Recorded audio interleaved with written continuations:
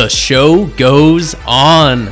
This is the official show on the Fish Stripes podcast channel where we cover your Miami Marlins every day in our own way. I'm Eli Sussman, managing editor of Fish Stripes, encouraging you, pleading with you to subscribe to the Fish Stripes podcast wherever you get your pod. Enjoy our various audio offerings practically every single day, especially on weekdays, for the next, 6+ months, maybe even longer, depending on how the Marlins do here in 2022. One of our final episodes before opening day of the season in what is typically, in a normal year, a calm before the storm little window for us. This is not your normal year, of course, coming off the lockout, a compressed spring training, a disjointed offseason. We knew there would be substantial moves made around the league leading all the way up to opening day, perhaps even right after opening day. The Marlins directly involved in one of them. I'm recording this very shortly after. They just officially completed a 6-player trade with the Baltimore Orioles. We're about to get into all that. Let's run through the headlines, small pod style, from the last few days of Marlins baseball since our last small pod on Friday, beginning with what was tentatively my idea of what to cover on this show. Sandy Alcantara being confirmed as the Marlins opening day starter for the third consecutive season. He was great each of the first 2 times he got that assignment, and now he'll be going up against the Giants officially on Friday after looking pretty good during spring training in what we were able to see from him in limited Grapefruit League action. That's going to be a treat. Every time we get to watch him pitch, he gets a little bit better every single season, and I'm really fascinated to see what enhancement he makes to his game this year. The one that more than a few people think can bring him into perhaps Cy Young contention this year and truly establish himself as one of the premier pitchers in all of baseball. Minor league opening day rosters have been essentially set, but not formally announced. Just little bits leaking out about what Marlins prospects are going to which affiliates to begin the regular season. The splashiest news of that being Yuri Perez.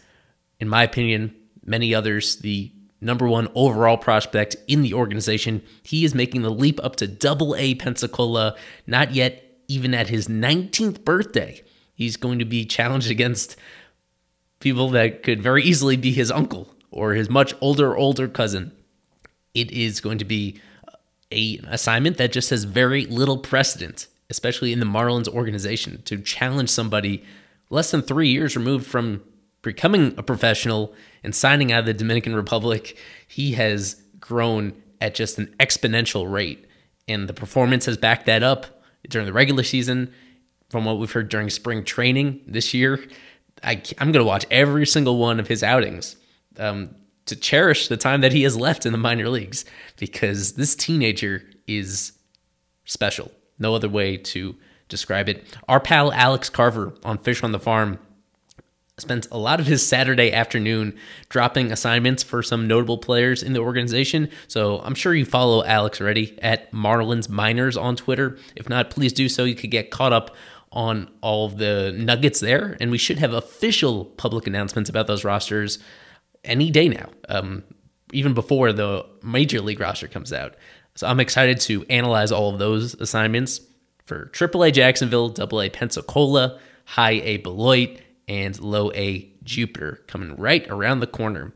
Going back up to the major league team and the final few games of spring training baseball in the Grapefruit League. On Saturday, the game got canceled for once. We've had very good luck weather-wise during this Florida spring training so far. This was the first game that I think even had any delays weather-related, and they're not going to be able to make it up, which means the Marlins, when it's all said and done, they're only going to play 14 spring training games. And the 13th one was played on Sunday against the Mets. The Marlins losing 8-4, I believe it was.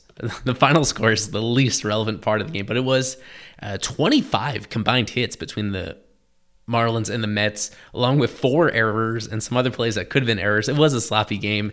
It was fortunately a televised game by the Mets crew, so we got some nice highlights of that to share and a really thorough understanding of what went on. And the Marlins fell behind pretty big early because Pablo Lopez was not effective.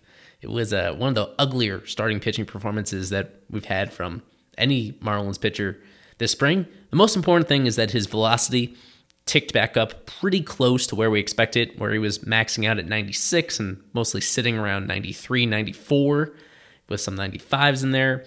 So the velo show, there's no concern about him being unhealthy at the moment. He was hit hard, and he faced pretty close to the Mets opening day lineup, so it's kind of understandable that if he leaves too many pitches over the plate, they did damage against it. He gave up at least 1 run in every single inning that he pitched in that particular game. He did show some interesting things with his curveball in particular. That's been the one pitch that I feel like if he could master it, that really does raise his ceiling as a pitcher, as a starting pitcher, when he has that working for him as well. They seem to be healthy, so that's what's most important. Also in that game, the Marlins did take the lead early on. A Jorge Soler lead-off opposite field home run. In the air to right field, Marte on his horse, back to the track, back to the wall, and that is gone. Jorge Soler getting the Miami Marlins on the board very quickly. His first home run of the spring. It's 1-0 Miami.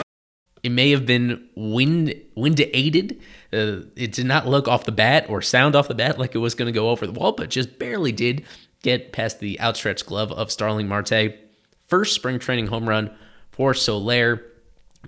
Even after going 0 for 3 in the rest of his at-bats, a 1214 OPS, 1,214 OPS for him in his limited spring training action. It's abundantly clear at this point that he's going to be the Marlins' leadoff hitter moving forward into the regular season. We got a pretty good idea, actually, of what that whole lineup is going to look like with Soler, Cooper, probably in the number 2 spot. There's this chunk of Cooper, Jesus Sanchez, Jesus Aguilar, Avisail Garcia in that exact order, and they're either going to be 2 through 5 or 3 through 6, depending on what Mattingly wants to do with Jazz Chisholm Jr., Miguel Rojas, Joey Wendell. There's that big power block that's going to be in the middle, and maybe on some days Rojas against lefties might move up to the number 2 spot. Against righties, perhaps it's Wendell. But in general, it's about 10 guys for 9 spots, with Stallings, of course, as the catcher near the bottom, and Brian Anderson sort of platooning in there, kind of in a rotation with Wendell and Rojas. I imagine it being, barring a surprising trade at the last minute. That seems to be where we're at, where it's a deep lineup. There's not any one particular guy that truly puts the fear of God in you, unless it's somebody like Soler continuing what he did towards the end of last season. That's what the Marlins were betting on when they signed him, and so far pretty good. Using the whole field, moving pretty well in left field as well. He had a outfield assist in this game that we should highlight, of course. Down and away, went down and got it nicely, and Soler comes in and does the little reverse flip here, the pivot. Perfect one hop. Really good for him individually. Good for Wendell. Wendell, a 3-hit game in this one to raise his average to 400, his OPS to 905. So those have been 2 big bright spots for the Marlins this spring, even though overall the team is kind of meh, about or even run differential, performing worse this spring than they have in the past few, for whatever that's worth. Finally, from this particular game on Sunday, very fun to see some of the youngest prospects in the Marlins organization get their feet wet in the later innings. Khalil Watson, Jose Salas, Osiris Johnson, Brady Allen. Those are 4 guys that I just wanted to highlight in there. Watson, the top position player prospect in the organization right now. He only got 1 at-bat, and he struck out on 3 pitches, but he was facing a major leaguer in Trevor Williams, so that's understandable. Yeah, Salas was in there at shortstop for a couple innings. Osiris Johnson had a nice hit through the left side that just split between shortstop and third, and that was also against Trevor Williams, I think. So another major leaguer for Osiris Johnson, who's had a very challenging pro career, but has very intriguing hitting tools if he does stay healthy and if he does stay consistent. With Brady Allen, you might not recognize that name. He was their mid-round draft pick, 5th-round pick out of South Carolina last year. He did not play in any affiliated minor league games because he was coming back from an injury. A very unusual circumstance where somebody plays their first major league spring training game before having any actual minor league baseball experience. That's unusual. Good to see him because we just had not gotten much information at all about him as a professional player until now. The Marlins announced a block party coming up on Tuesday at Wynwood Walls from 4 to 7 p.m., giving away some prizes, giving a taste test of some of the food at the ballpark, bringing some other gimmicks in there, a game for you to try out. Some alumni like Gabby Sanchez, Antonio Alfonseca, they're going to be there. Of course, Billy the Marlin is going to be there, the Mermaids as well. This is something that, they've done a little bit of this thing every year. They did a lot of it coming off the rebrand during the 2018-2019 offseason, but maybe not in this particular location. So there's going to be more information on our website about that if you stop by. I don't think anybody from Fish Stripes is going to be there because this actually conflicts with our staff fantasy baseball draft. The rest of you, I hope you have a good time while you're there as an appetizer to the actual Marlins home baseball that doesn't begin until April 14th. With all that said, let's get to the trade. The full details. Marlins and Baltimore Orioles. The Marlins acquiring relievers Cole Sulser and Tanner Scott in exchange for Antonio Velez, Kevin Guerrero, a competitive balance round B draft pick, and the notorious player to be named later. In some corresponding moves to get Sulser and Scott on the 40-man roster, they designated Nick Neidert for assignment, and they moved Sean Gunther to the 60-day injured list. Let's break this down. This is not technically the first trade since the lockout. I thought in my mind, hey, this is probably the first trade that they've done since coming back. And actually, there was that little one earlier in the week with the Astros to acquire minor league outfielder Norel Gonzalez for like cash considerations. That was technically a trade. This, of course, being the first impactful trade, especially for the 2022 chances. It's a win now trade. That's kind of the super easy summary, is that they traded, for the most part, guys that were not going to be contributing whatsoever to the team this year. And they acquired 2 experienced major league relievers that are intriguing in their own ways to address what was a pretty clear need in the bullpen. I have lamented that, how they just put so little effort to this point in the offseason to improve their bullpen. There were so many familiar faces from the end of 2020. From the start of, I should say, the end of 2021. Now, remember, from the start of last offseason, the bullpen was actually in decent shape, and it kind of underperformed expectations in high leverage situations. Depending on which way you slice it, you could see some bright spots or some negativity from that when you adjust for the actual context that the bullpen allowed their runs in. There was some reason to think that simply with some better timing, that the relievers they already had could be more valuable than they were in 2021, yet the ceiling on this bullpen was not super high.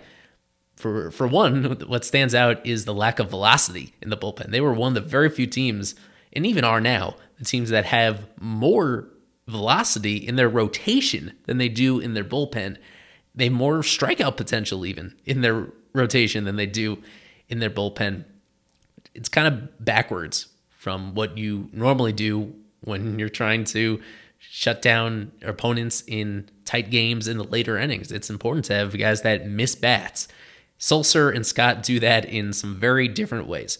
Sulser is really kind of the biggest prize here, I would say. These guys are very different. I would lean towards Sulser basically on the strength of the great year that he just had last year for the Orioles. I wouldn't blame you for not picking up on it. For a team that lost 110 games, they just did not have very many meaningful reliever situations to test guys in. With Sulser, he was definitely a bright spot for their pen. Certainly for the full season overall, he was their most valuable reliever. Like, if you take out the leverage situations, he produced more than 2 wins above replacement. That's very hard to do in a conventional relief role. He is only, 2+ years into his major league career, yet he's 32 years old. A very unconventional path for a former 25th round draft pick. Unusual for those guys who make it to the big leagues in any capacity, but he did. Originally from the Cleveland organization, spent a bunch of years there, didn't quite make it to the highest level, went to the Rays, and as usual, the Rays find something good in him. His strikeout rates really exploded in 2018, and were pretty good in 2019 as well. This was in the upper minors. Debuted for the Rays at the major league level in 2019, but just a very small sample. And then the Orioles have had him for the last 2 years. He's been a staple in their pen.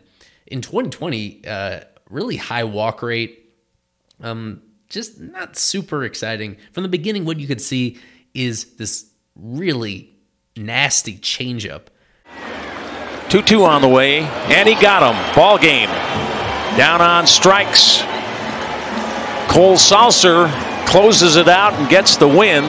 That's going to be the key for him. That's the pitch that he throws, 33% of the time? Nearly a third of his pitch usage is that changeup. Because on pure fastball velocity, nothing special. 93 miles per hour. For a right-hander, that's actually below average for a right-handed relief pitcher. It's that changeup and that slider that he uses off of his fastball that is going to make him effective. That made him effective last year to the tune of a 2.70 ERA. Remember, adjusting for the context that he was pitching in the American League against all DH lineups, and that he was pitching at Camden Yards for half of his games, which is one of the most hitter-friendly ballparks that has ever been used, especially in modern times. There is not much you can do when you put balls in the air to actually keep them in the ballpark. Yet somehow he allowed only 5 home runs in his 63 in the third total innings. He led 4 of those 5 at home, as you would expect. So the higher ERA, higher home runs allowed at home in Baltimore. Overall, though, still very effective no matter where he was. Did well against both lefties and righties. Was pretty consistent throughout the season. What changes is his role. It took until later in the year for him to reliably be put in high leverage situations, and he ended up saving 8 games. I think the perfect perfect summation of the 2021 Orioles is that Sulser saved 8 games, 8 total saves, and that tied for the team lead. That's how non-competitive they were, and that's how much volatility they had at that closer's role, where they cycled through a bunch of guys, and Sulser was the one that, towards the end of the year, is when he really held it down. We always say this, that it's harder to take September production as seriously as other months of the year. So that is something to keep in mind with him. That is one of the better months that he has. Let's see, he finished the year on a string of 9 consecutive scoreless outings. But it came at a time with expanded rosters. It came at a time when it was as obvious as ever that the Orioles were not competing for anything. And that certainly, helped his overall numbers in a way that, we should be mindful of. Now, the age is really not much of a consideration here for somebody that's a reliever. Now, it's unusual for someone to be 32 years old and still only have a major league track record of 93 innings, but that's not quite as worrisome for this particular role compared to other positions. With him, really the most important part of this trade is that I said it was a win-now trade, but it also could have pretty considerable long-term benefits as well. Sulser is under club control for another 4 years. This is his last year of pre-arbitration eligibility, and then 3 more years after that. And that's assuming he sticks in the major leagues, which is not a total guarantee, despite how well he did last year. Presumably at the start of the year, he's going to get a good look in high-leverage situations. Might even pick up a save or 2 early in the year when Dylan Floro is still on the injured list. If they do need it eventually, though, still has 3 minor league options remaining, and that could affect his service time. If there is any stretch of extended struggles, they have that flexibility. So they have flexibility, they have affordability, they have long-term control ability. He's an really interesting pickup for them. Sort of like, I guess you could draw some parallels between him and somebody like John Curtis, who they traded for at this time about a year ago and ended up trading him away as well. There's a lot of intrigue here, but ultimately it's a really small sample, and you don't have to go back too far to find a time when he was kind of struggling at the major league level with him. He, to me, is the main pickup here, and Tanner Scott is an intriguing guy to take a flyer on as well. Considerably younger than Sulser. This is going to be his age 27 season. He was more highly regarded as a prospect, being that he made it to the majors when he just turned 23, 24, I would say. So parts of 5 major league seasons with the Orioles. And with him, it's kind of reverse, where if you go back to 2020, he was awesome for them. He only allowed 3 earned runs in 20 2/3 innings, so a 1.31 ERA that year, only about a base runner per inning. And then this past year, his control really betrayed him. A lot of walks, 6 hit batters, 10 wild pitches. And I pulled up this really obscure stat from Fangraphs that proportionately, the number of wild pitches that he threw per batter's face, it was the worst ratio among all qualified relievers in baseball to throw 10 wild pitches while facing 251 batters. It was the problem of giving up too many free passes, so putting runners on base, and then kind of hurting yourself by missing the target and moving them along into scoring position. Bad combination. Overall, a 5.17 ERA. It's not a disaster, again, when you adjust for the competition he was facing in the American League East Division and the home ballpark he had at Camden Yards. For his career, a 4.73 ERA. An interesting gap between that and his 4.00 fielder independent pitching. Nearly 3/4 of a run discrepancy working against him over his 156 innings. That's something that no matter what your pitching style, it should even up a little bit eventually. He had spent his entire career in the Orioles organization, so nearly 8 years before this trade, coming here to the Marlins. He has 3 years of club control remaining. He's already in his first year of arbitration eligibility, and then 2 more years beyond that. A left-handed pitcher, if I didn't already say so, and a power arm from the left side. He's got gas. Throws a fastball that averaged, almost 97 miles per hour from the left side this past season. Goes 50-50 pretty much between his fastball and his slider. The slider clocking in at about 88, 89 miles per hour. He missed a little bit of time last year with a left knee sprain. In fact, 2 separate IL stints for that. And let's see, how is he doing here in spring training? He pitched 4 games in spring training and was kind of, yikes. He did allow 8 base runners in 3 2/3 innings pitched. So not super encouraged by that. So for this season, earning a little bit more than $1 million, right? After avoiding arbitration with an agreement, I would not expect him to be pitching high leverage innings immediately. And also just for his career, he's been pretty good against fellow lefty batters. But with only one exception, aside from 2020, that looks like an outlier. Aside from that, he has struggled against righties, which means trying to use him in very carefully. I think the term they use in Major League Baseball now is finding lanes to insert a reliever like this, where you feel pretty confident that he's going to be having the platoon advantage. That's important for him.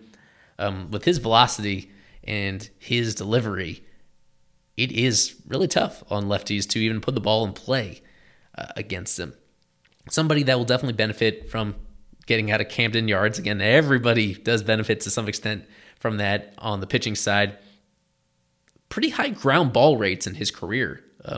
53% last year, 58% during that really effective shortened season in 2020. For context, the league average in the majors is 43, and so he's been hovering well above 50 in recent years.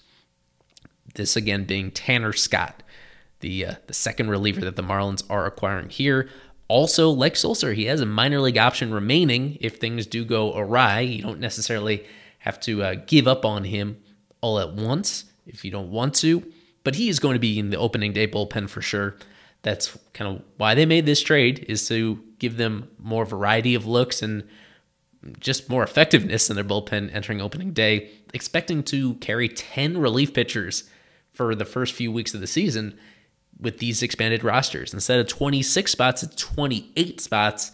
Given the shortened spring training, the starter's not fully stretched out, you put more relievers than you normally would in that situation. These guys are going to have a pretty important role on the team, both Scott and Sulser, right out of the gate, considering that, as I mentioned, Dylan Floro, who might be the best reliever overall in this bullpen right now, is not going to be available for what might be a couple weeks to start the season as he gets loosened up, basically. No like particular injury, just behind everybody else in building up for game readiness this season. I like the contrast in styles between Sulser and Scott, combining them. 7 years of club control remaining, which is not as important for relievers as anybody else. I think anybody that is talking about this as a clear win for the Marlins with the trade, we're going to get into the prospects in just a moment. It's a little bit more complex than that. It certainly makes their team better for this year. But relying on relievers to be like long-term pieces of your team is always naive. It can go away really quickly. And for somebody like Sulser especially, who kind of came not out of nowhere, but took a long time just to reach the big leagues in the first place, don't get too comfortable or too in love with just the raw stuff and the results that these guys have had in the past. It's a move that I think was right to make. I will also say, in context of what they could have done this offseason, I think that's where I'm a little bit less enthused about it, considering how many relievers were available in free agency earlier this offseason. Again, they gave up were ultimately going to be 4 young players to get these 2 relievers, and they've not done anything in free agency to address their bullpen, despite all the guys that were available. Sulser, a little bit of closer experience. Scott, when he's worked in high leverage situations before. That doesn't compare to a lot of the guys that were available on the market. Somebody that I was pointing towards early in the offseason, Joe Kelly, goes to the White Sox on a pretty reasonable 2-year deal. You could go all around. Almost every reliever, even some of the really established ones, were affordable on short-term deals. Not quite as efficient salary-wise than Sulser and Scott, who combined are going to make less than $2 million. It's just that with all these relievers that were available on 1-year deals, 2-year deals, Jake Diekman, another example. If you want to talk about an alternative to Tanner Scott, Jake Diekman from the left side, who's been there and done that before and been really effective. I know Kevin Barral, who was a big fan of Andrew Chafin, who got a 2-year deal in free agency as well on the other side of the lockout. The list goes on. Dozens and dozens of free agents that came off the board who you could have signed without giving up any young talent in exchange. At this stage of the offseason, this is kind of what they had to do. The remaining free agents on the market are they're really probably not as good, any of them, as Sulser is right now. I think they at this stage of the offseason, this is kind of what they had to do to get somebody who was already in Major League camp and would have been ready to contribute from opening day. That was important. Not to instead of holding out hope that a crusty veteran coming off of his couch would be able to help in the near future, they went with guys who were already in Major League camp and getting ramped up for that. I just think they may have missed the boat on properly managing this whole situation. If they had invested in just one relatively high leverage reliever with more of a resume than either Sulser or Scott, and been able to hold on to a little bit more of this prospect depth than they're actually able to. So running through the departures real quick, my favorite of the bunch, Antonio Velez.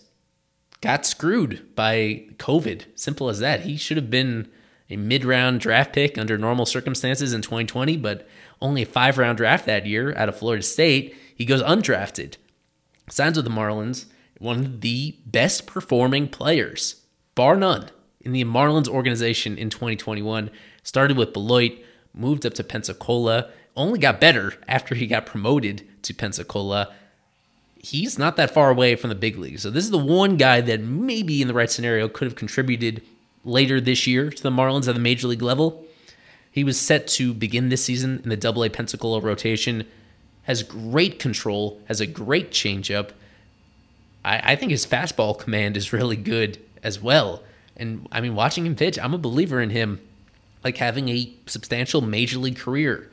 Maybe not as a starter, but as something. And he would have been up relatively soon, 25 years old. He just had his birthday too.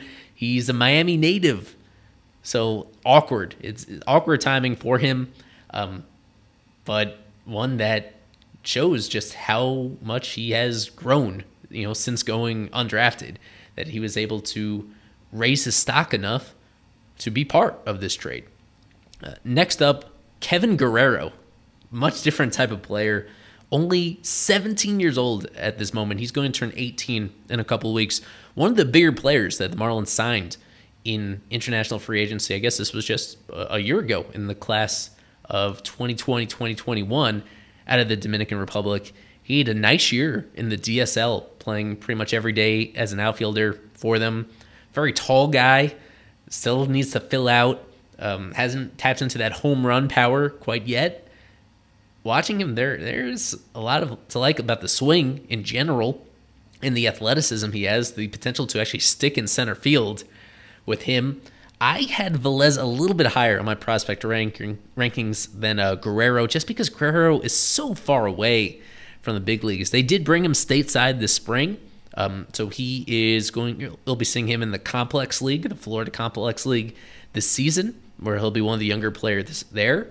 If he fills out, and there's the potential for him to be a legit outfielder, like starting caliber outfielder if everything goes right. Just so far away, like at least 3 years from even thinking about, calling him up, just because of how young he is, how inexperienced he is, and how raw he still is at this stage of his career. I think the Marlins gave him a $600,000 bonus, so that's equivalent actually to this draft pick pretty much. It's kind of hard to sometimes pair the international signings with the American signings, putting them into context. This is kind of funny, though, how Guerrero and this competitive balance round B draft pick are pretty similar assets, you could say. With this draft pick, it looks like it's going to be in the late 60s in the draft order this upcoming July, right after the main second round of the draft. The Marlins get this as a revenue sharing recipient because they're in a, quote, small market. They get this extra draft pick. And these are the only kind of draft picks that you can trade, the ones that are in competitive balance rounds. And so I think the slot value of this pick is higher than actually Guerrero's signing bonus. But if you kind of translate for the differences in the financial systems between international free agency and the amateur draft, it's kind of a similar type of player in terms of one that is far enough from the top of the draft order that they'll be able to get. It does hurt the Marlins in that it limits the financial flexibility that they have in their own draft pool this upcoming year. For a team like the Marlins that really prides itself in how it does its amateur drafting the past few years, this is a pretty significant loss. And if you want to go by what Baseball Trade Values uses in their algorithm, they believe that this draft pick is actually the biggest loss for the Marlins here, the most valuable piece that is changing hands in this entire trade, even more so than either of the individual pitchers, actually. They value this draft pick at $4 million in terms of the type of player that they can get at that draft spot this upcoming summer. So that's interesting. And finally, we had the player to be named later with that. I believe the Marlins are still going to be getting a player PTBNL from the Padres as well, from the Jorge Alfaro trade. They have one coming in, and they're going to be sending one out. We're operating under the assumption that this is a really marginal type of player. Hopefully it is. If we assume that it is, then I do feel still relatively comfortable about this trade. Guerrero is the one that has the biggest upside. He's the one that could haunt them. I jokingly told somebody 10 years down the line they could be haunted by Guerrero, and I don't think that's an exaggeration because he is still so far away from potentially being anything in the big leagues. He'll still be in his prime 10 years from now if he's fortunate enough to, to stay healthy and develop on a positive track. Wishing Velez the best, wishing Guerrero the best. Credit to Marlins scouting, both amateur scouting on both sides to find those guys. Especially Velez seems to have perked up his value from where it was a couple of years ago. And I think you could probably say the same with Guerrero, the fact that they feel he's already ready to come over to the U.S. in spring and face a lot of older competition this spring. These guys were, on my personal prospect rankings, kind of between 20 and 30-ish, kind of in that range, where this is the kind of players that you should feel totally comfortable moving if you are prioritizing the present.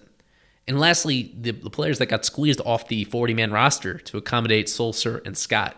As I suspected, it was going to be two pitchers because the 40-man roster was kind of pitching heavy for the Marlins. Sean Gunther was expected going to the 60-day IL. He hadn't appeared in any Grapefruit League spring training games. He has some sort of arm issue, according to Christina De Nicola of MLB.com. And surgery is an option for whatever the particular issue is.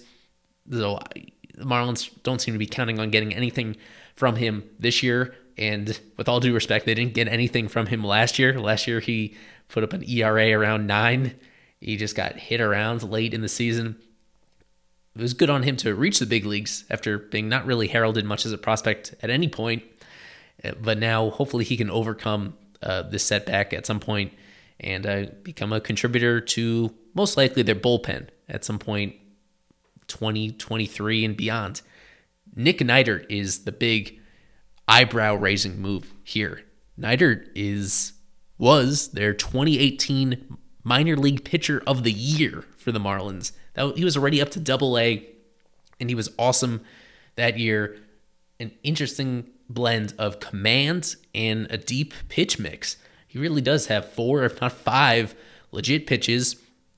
And at various times in his development, you can point to both the changeup and the slider as being above average offerings. So if a guy that gets ahead in the count has 2 secondaries that you really like, this was at one time one of the better pitching prospects in the entire organization.